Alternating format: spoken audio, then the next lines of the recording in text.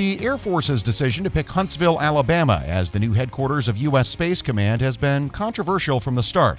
And a new review by the Government Accountability Office says the selection process had a lot of problems. GAO doesn't opine on whether Huntsville was the right or wrong decision, but the office says the Air Force made some fundamental missteps when it deviated from its own base selection framework. Instead, the ad hoc version it used for the Space Command selection had serious credibility and transparency problems. Elizabeth Field is Director of Defense Capability and Management Issues at GAO, and she joins us now to talk more about the findings. Elizabeth, thanks for doing this. And before we dive into the bulk of the report, I want to set this up a bit by just pointing out to listeners that there's kind of two different versions of this report. The publicly releasable one does not have as much detail in it because the Defense Department considered a lot of those facts and figures to be privileged and did not want them in the final report. First of all, how unusual is that in the context of this sort of information? And then maybe you could describe a little bit to us what's not in the final report.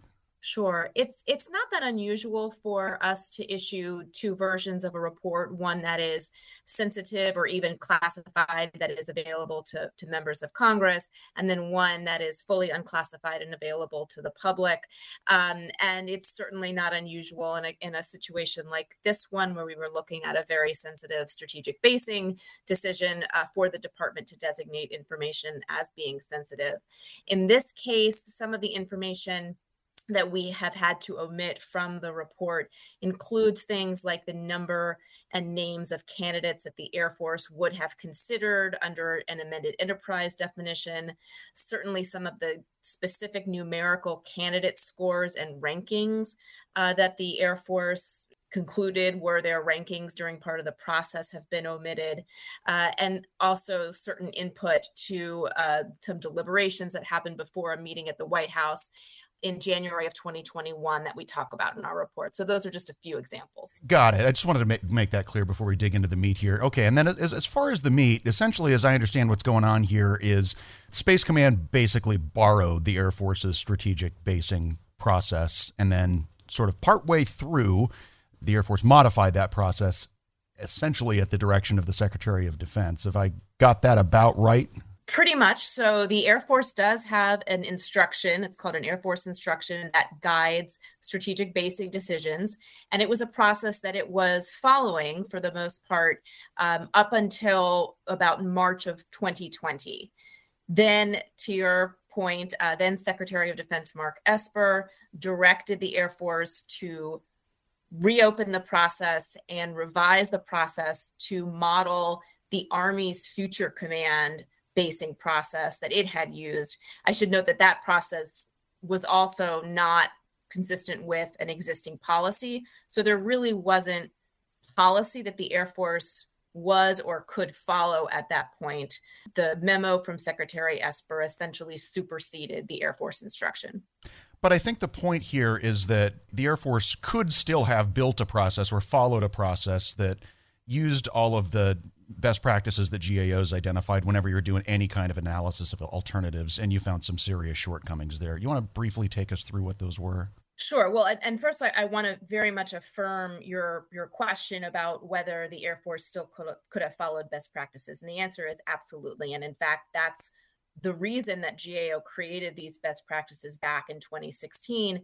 We recognized that there was not a broadly recognized set of guidelines that federal government agencies or even private sector entities could use to help consider different options and alternatives when they were faced with a question like the one that the Air Force was faced with in this instance.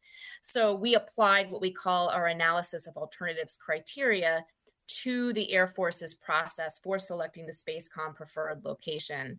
And what we found were quite a number of weaknesses. So those criteria that I just mentioned are grouped into 4 characteristics of a high quality, reliable process. And those characteristics are comprehensive, well documented, credible, and unbiased. And we went through a fairly methodical approach of applying our criteria, where we actually come up with a numerical score that we can give to the Air Force for each of those characteristics. And what we found is that the Air Force substantially met the comprehensive characteristic. So in that case, there were some good things that the Air Force did. but it only partially met the well-documented and unbiased characteristics, and it minimally met the credible characteristic. And just to give you a few examples of some of the problems that we identified, the Air Force changed the definition of some of the criteria that it used over time as it was trying to evaluate the candidate locations. The Air Force also changed how it was weighting different criteria, which is important because you want to maintain however you are weighting different criteria across the board. There was no independent review conducted of the process, which typically the Air Force would do, and so on and so forth. So there really were quite a lot of problems. I wonder to what extent, if at all, the Air Force deserves a bit of a pass here, in the sense that they were directed to deviate from what would have been their normal practice, again, by the secretary, in a pretty heavily politicized environment, and in a situation that's really kind of a one-off for them, right? Because they're not making a basing decision for one of their own bases. They're acting as the executive agent for someone else. There's a lot of uniqueness about this event that, in some ways, it's understandable that they would deviate from their own processes, isn't it? Well, it's certainly understandable that they might deviate from their own process. I think where things went south is that in doing so, they made some mistakes that are really pretty fundamental problems that if you don't have those sort of boxes checked, you're going to have a problem at the end of the day. But that is why our recommendation in this report is that moving forward, the Air Force established guidance that is consistent with our practices, that it can apply to future basing decisions such as this one, so that it doesn't run into the same problems that it did this time around.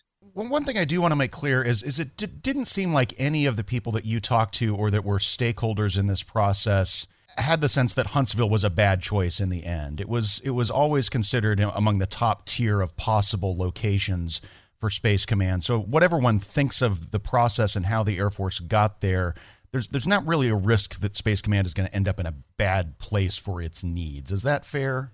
That is fair. So there are 6 final candidate locations. All of them are considered what is termed reasonable alternatives to the selected location, meaning any of those 6 the Air Force has determined could meet the mission need. But the process is still problematic, right? And I think you make this point in your conclusion that the public needs to have confidence that the process is sound so that things don't go off the rails next time and where a bad choice really could be made.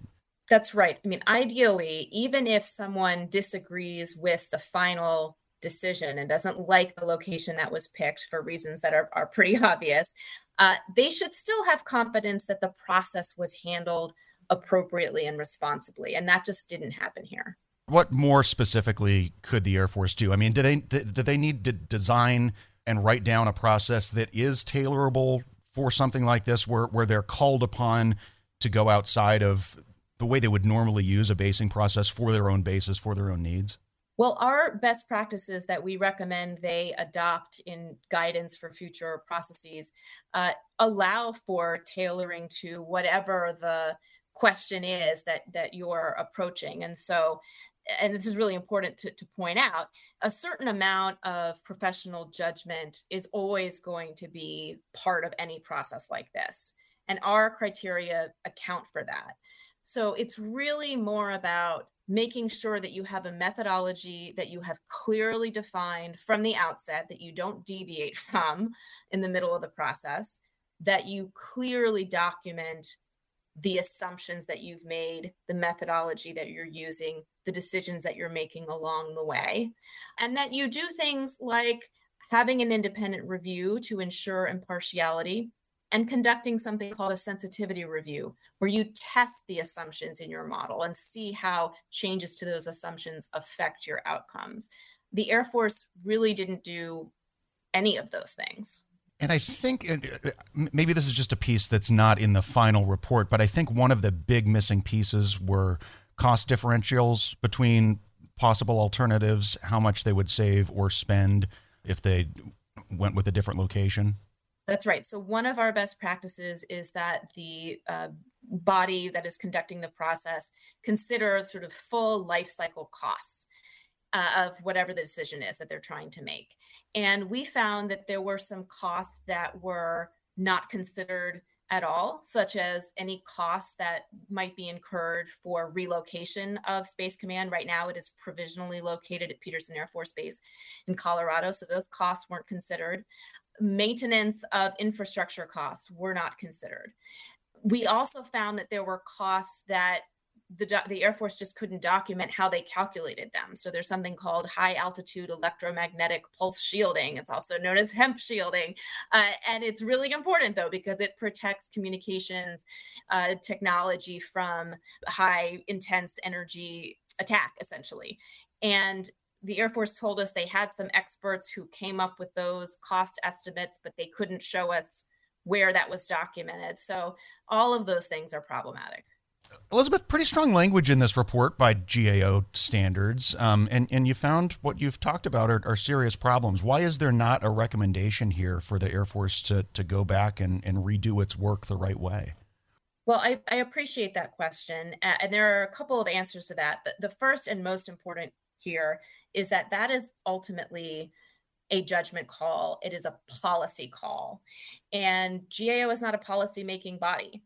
This decision has not yet been finalized. And so it is up to the Air Force, along with Congress and others, to weigh the costs and benefits of potentially redoing the process. The second reason is, we did not in this report seek to validate the decision that the Air Force made. We don't suggest whether the Air Force made the quote unquote correct decision or not, or even whether the Air Force would have come to a different conclusion had it fully applied our best practices. And so the lack of a recommendation to redo the process should not be taken as an endorsement of Redstone Arsenal as the preferred location or a denigration of Redstone Arsenal as the preferred location. And I guess that brings up one last question, which is, would it be possible for the Air Force to work backwards here a little bit, fill in some of the missing data, do some of the legwork that wasn't done as part of the process in order to solve some of the credibility and transparency problems that you identified without going all the way back to the beginning? Or is the problem just that the data doesn't exist and can't be recreated at this point? Well, it's certainly the case that some of the data cannot be recreated. When we tried to collect the documentation that the Air Force had compiled to do the analysis, we weren't able to collect it in many cases, either because it never existed or because it had been lost. The Air Force pointed to a software update that caused them to lose some of their documentation. I think it also would be hard to ameliorate all of the problems that we found with this process because some of them were there from the beginning. For example, not clearly defining criteria. And so it would be hard to go back and do that. That's Elizabeth Field, Director of Defense Capability and Management Issues at GAO. We'll post a link to the report we've been discussing at federalnewsnetwork.com/Federal Drive.